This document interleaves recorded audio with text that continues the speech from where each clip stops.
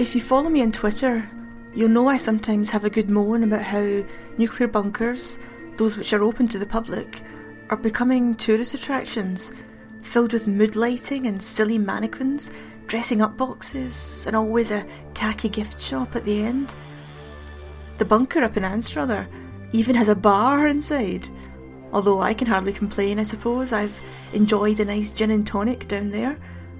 But it does sometimes irritate when these grim places, built to withstand a nuclear war, ready to conduct the admin of Armageddon, are being hawked to the public as enjoyably creepy places, good for a giggle and a shiver up the spine.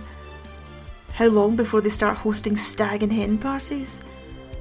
Yes, I know people will argue that a lot of these bunkers are now privately owned, and so the owner needs to make money, needs to bring in the punters, and so perhaps has to inject a bit of gaudy entertainment. But is that being done at the expense of our Cold War heritage? We can even see the same thing happening in Chernobyl. I was interviewed by Newsweek on this topic a few weeks ago, and I noted that disrespectful tourism is on the rise there, bringing with it litter and vandalism. And yes, even a stag party where the idiots involved were dressed up as Radioactive Man. Why is fun suddenly being attached to nuclear catastrophe?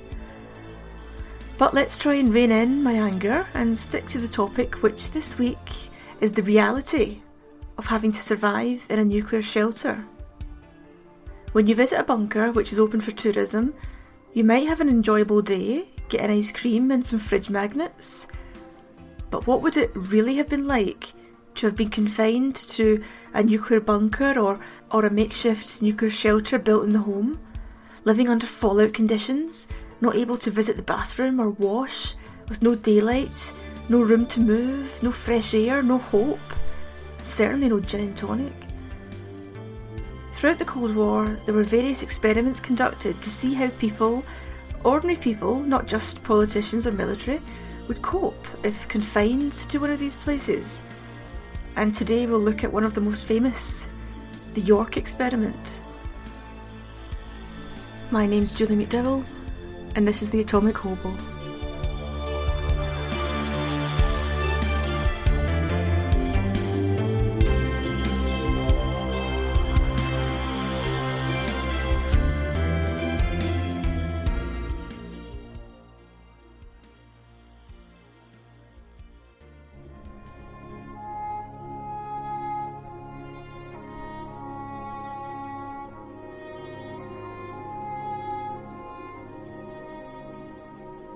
We all know the popular stereotype of Yorkshire folk is that they're tough and hardy and no-nonsense types. And it was 3 Yorkshire women who, in 1965, volunteered to take part in the York experiment, where they'd live in a specially constructed fallout shelter, which was to be assembled in line with the official government advice. And so the experiment would test the practicality of building one of these shelters, but would also test the psychological strain on the inhabitants as they hunkered down in this tiny space for 48 hours. If you want to learn more about that official government advice, see one of my previous podcasts called Advising the Householder on Protection Against Nuclear Attack. That's the catchy title that was given to the official 1960s Civil Defence Manual, which told you how to assemble one of these nuclear shelters at home, what food and supplies you need to gather for those dreadful days, where you'd be stuck, trapped inside as the siren blared, stuck there with no fresh air, no working toilet, rising nausea at being enclosed with the smells, stinks and sweats, and probably rising hysteria as the world outside fell to pieces. Of course, the shelter experiments of the Cold War were all missing one quite vital element: nuclear war itself. Everyone who volunteered to endure an experiment in shelter living at least had the psychological comfort of knowing that when they crawled out, sweaty, cramped and pale, they could look forward to a hot bath, a soft bed and a nice dinner. So these experiments can only shed light, of course, on the basics of how these shelters could be constructed, and how reasonable it was to expect people to actually live in them for 48 hours, and how adaptable we are to being shoved in such a dark, miserable space for that time. So let's take a look at the ladies of the York experiment and what they went through.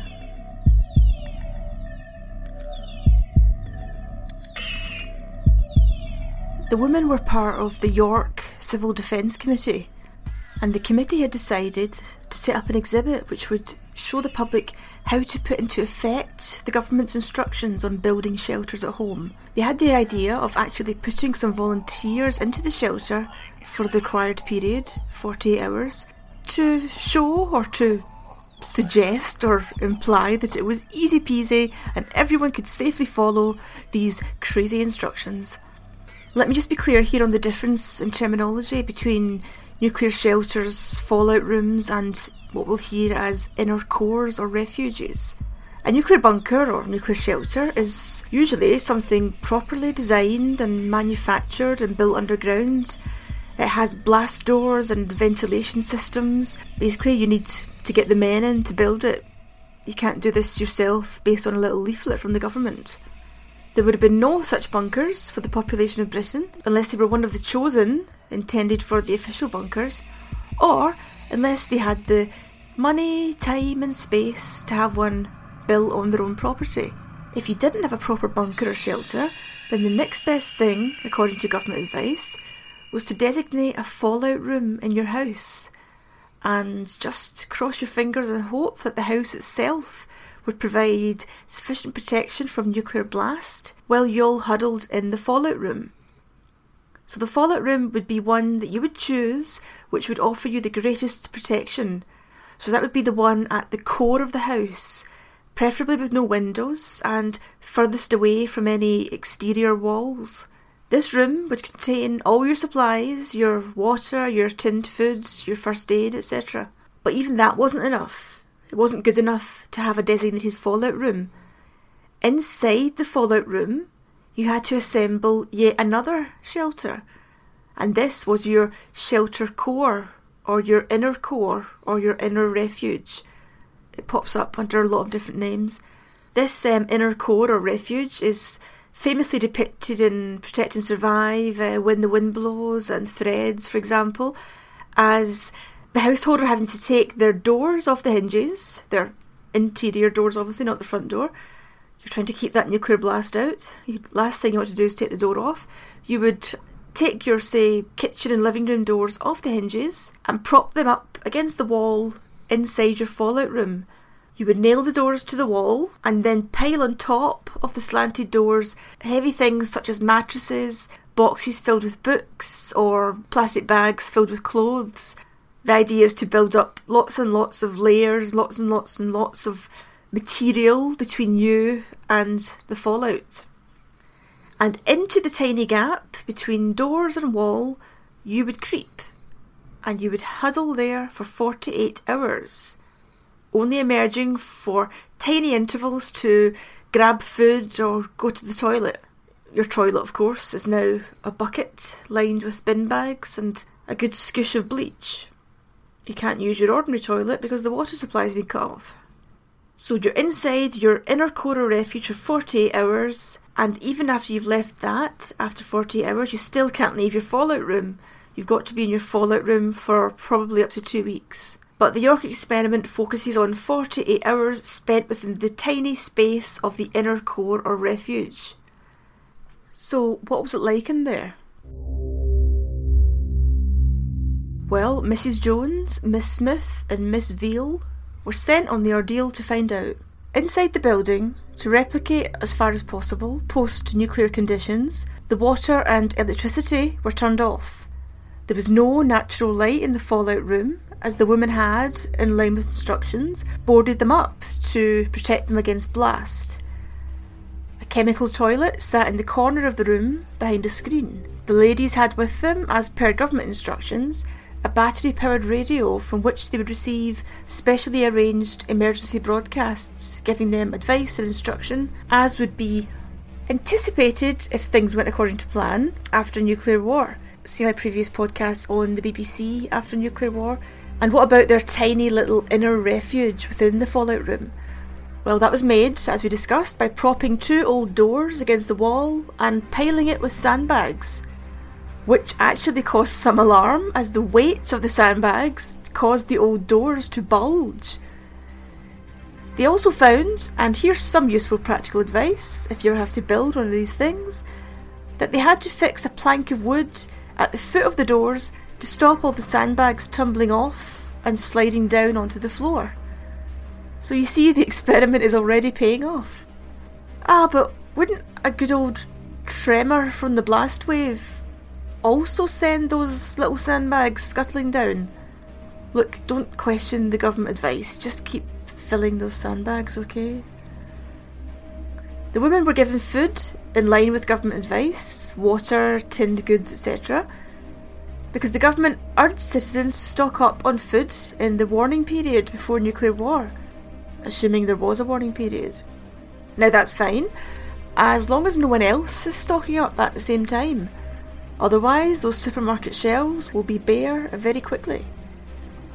But if a lucky housewife manages to buy everything she needs and finds herself with an excess of food before the bomb drops and it won't easily keep, then the government advised she process it in some way, use those wonderful housewife skills to make use of your food rather than let it perish.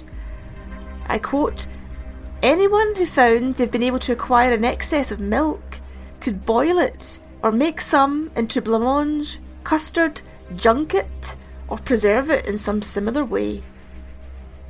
Now, what on earth is junkets? I had to Google that. Apparently it's a custard-like dish flavoured with rennet. Okay, I had to Google rennet.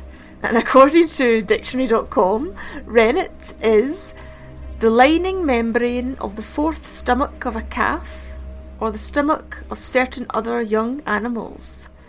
Well, oh lovely. Tummy custard. Just what we want to eat before the end of the world. A fitting last meal. So the women were now ready to enter their inner shelter, and the media had been informed of this great experiment and were gathered outside, maybe hoping to capture them emerging 48 hours later, haggard and hysterical. The People newspaper reported it, and I've put the picture of this on my Twitter if you want to see it. They reported it with the headline, "3 women are locked in a shelter for 48 hours. What will they talk about?"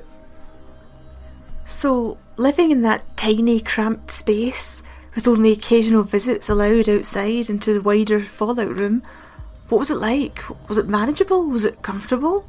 Could the government reasonably expect all of us to do this? The main effect the women reported was apathy. A terrible, draining, miserable apathy.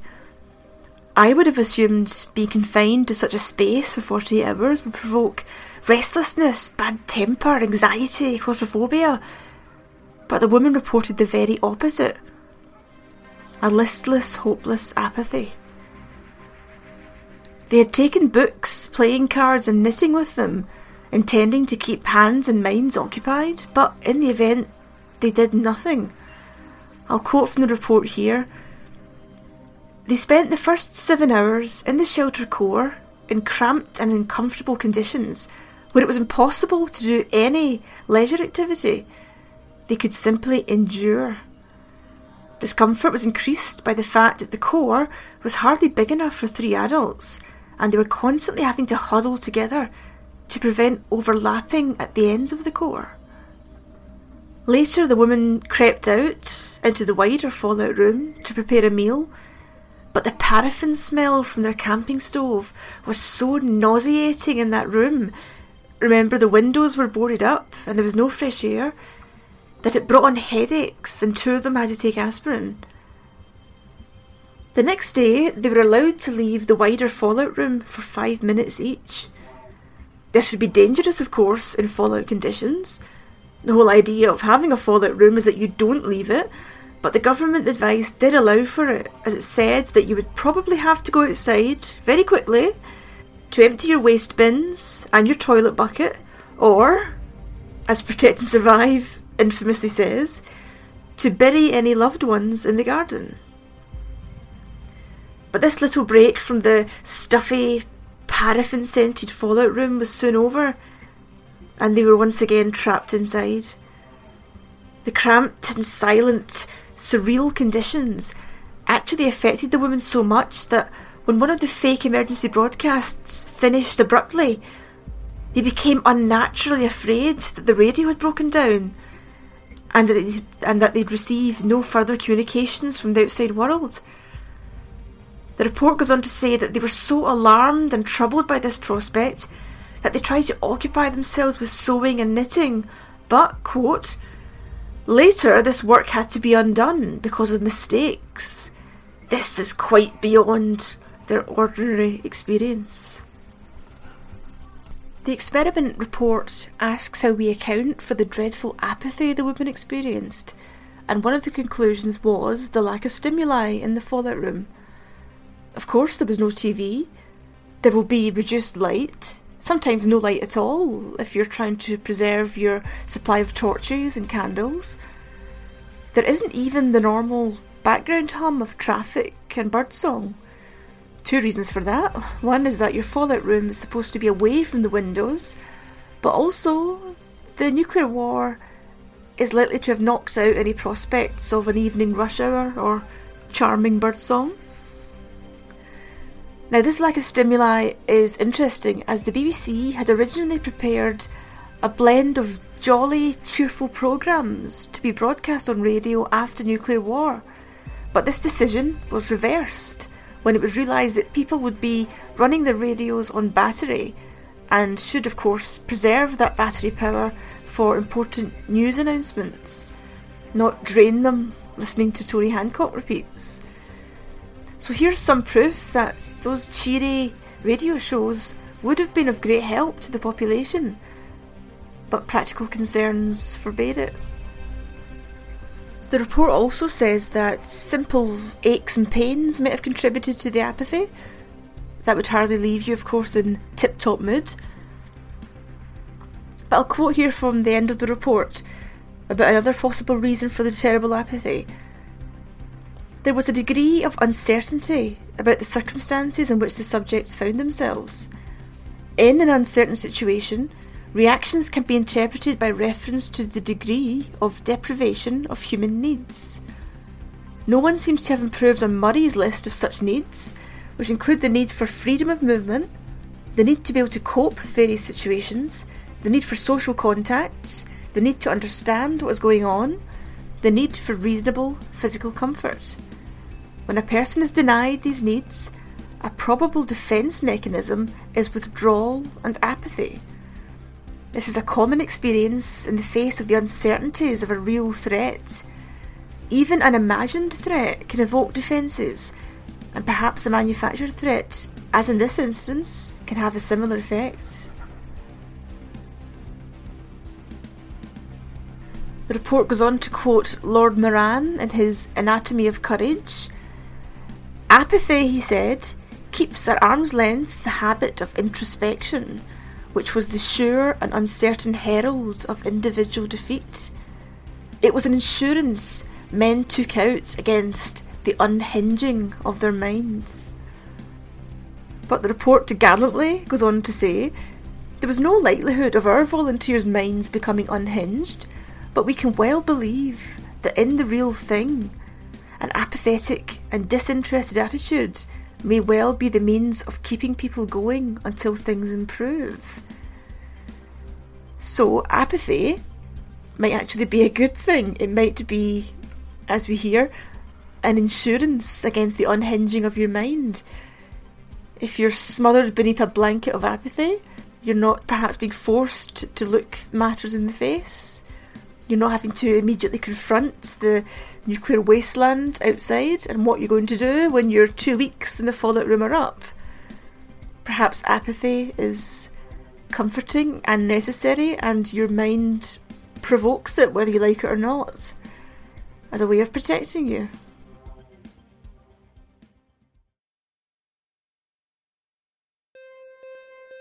So what did the papers have to say about this nuclear experiment? The Yorkshire Evening Press referred to York Women's Lost Weekend and went on to refer to 3 cut off from the world outside. Of course, they weren't cut off at all. As we know, they were able to move around in the fallout room and were even allowed a little peep outside the fallout room. And had a terrible emergency arose, they could easily have wandered off. They weren't cut off or sealed in or locked in. The Daily Sketch were equally as dramatic, speaking of terror in dark for A-test woman, whereas the Daily Mail said H-bomb that brought boredom and bad dreams. The only suitably humdrum headline came from the Yorkshire Post, which said miserable Sunday in fallout shelter. And can we detect a bit of old-fashioned 1960s sexism here? With lots of the papers speculating on whether a cat fight might break out between the 3 gals in that confined space. The Mirror was happy to report that there was no such fight and said, bomb survivors are still friends. And the Northern Echo declared, Fallout women, better friends than before. And the Sheffield Telegraph mentioned how they might lose glamour in the fallout room. The organisers of the experiment were much happier with the more measured and sensible coverage in the Times, who picked up on the important point, which was the terrible lethargy and not the prospect of bitchy catfights. The Times spoke of the awful effects of the lethargy and the apathy, and I'll quote from their article here. All 3 had taken knitting and sewing with them. They had an ample stock of books and games, yet after the first 24 hours, even that basic feminine impulse to make frequent cups of tea deserted them. A full set of James Bond's adventures remained unread, the knitting and sewing almost untouched. We all felt the same. We just wanted to do less and less as time went on, Mrs. Margaret Jones, aged 34, a housewife, said. The 3 women were surprised that this effect was so marked. So there we have it. You can build a shelter and an inner refuge to the government's precise specifications. You can follow the rules entirely and be a good little citizen, and even then the horror of nuclear war will still get you. Even in the deepest, most secure, most untouchable nuclear shelter, the layers of concrete and steel can't account for the human mind and the terrors and defences it will dredge up. Surviving nuclear war isn't just about having a nice thick wall between you and the blast wave. That's just the start of it.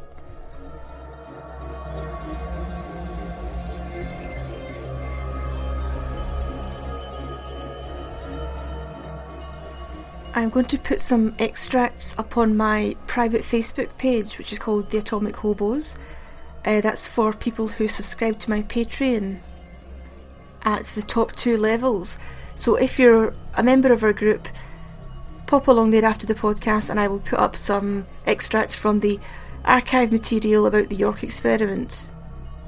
But I've also popped a few things on my Twitter account related to this, so get me on Twitter at Julie A. McDowell if you want to find out more about it, or if you've got any further questions about the podcast. And let me thank, of course, everyone who contributes to my Patreon. If you want to join in and support the podcasts in exchange for nuclear rewards, take a look at patreon.com/Atomic Hobo. You can see what the different levels of reward are, and if you want, you can contribute and help support the podcast. Thank you to every single person who does so.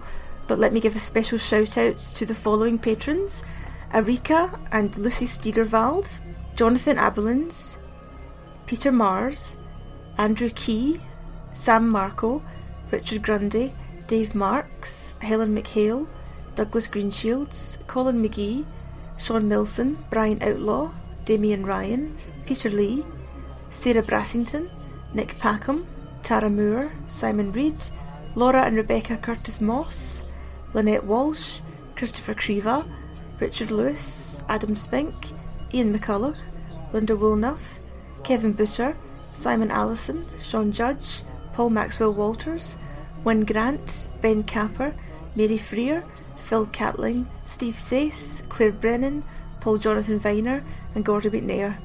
Thank you everyone who's listened, thank you everyone who's contributed. Let me remind you the music for the podcast is by Ix. Find them on Twitter at IXBandUK. That's IXBandUK. Hope you've enjoyed this topic. It was a tad light-hearted compared to recent ones and certainly recent work that I've been doing about Chernobyl. So there's been a bit of humour in this one. Of course, you know that I'm not ever trivialising this when I add a bit of humour. It's just that British nuclear war planning did have an element of eccentricity to it, and there is humour to be found there. And I thought that was a nice antidote, at least, to the recent Chernobyl work that I've been doing, and a lot of my Twitter chat recently has been all about Chernobyl. So I thought we'll take a look at Britain for a change and its weird, eccentric plans to prepare for nuclear war. For example, advising housewives to make what I call tummy custard. So I hope you've enjoyed this one. Thank you all for listening, and I'll be back next week. Bye for now.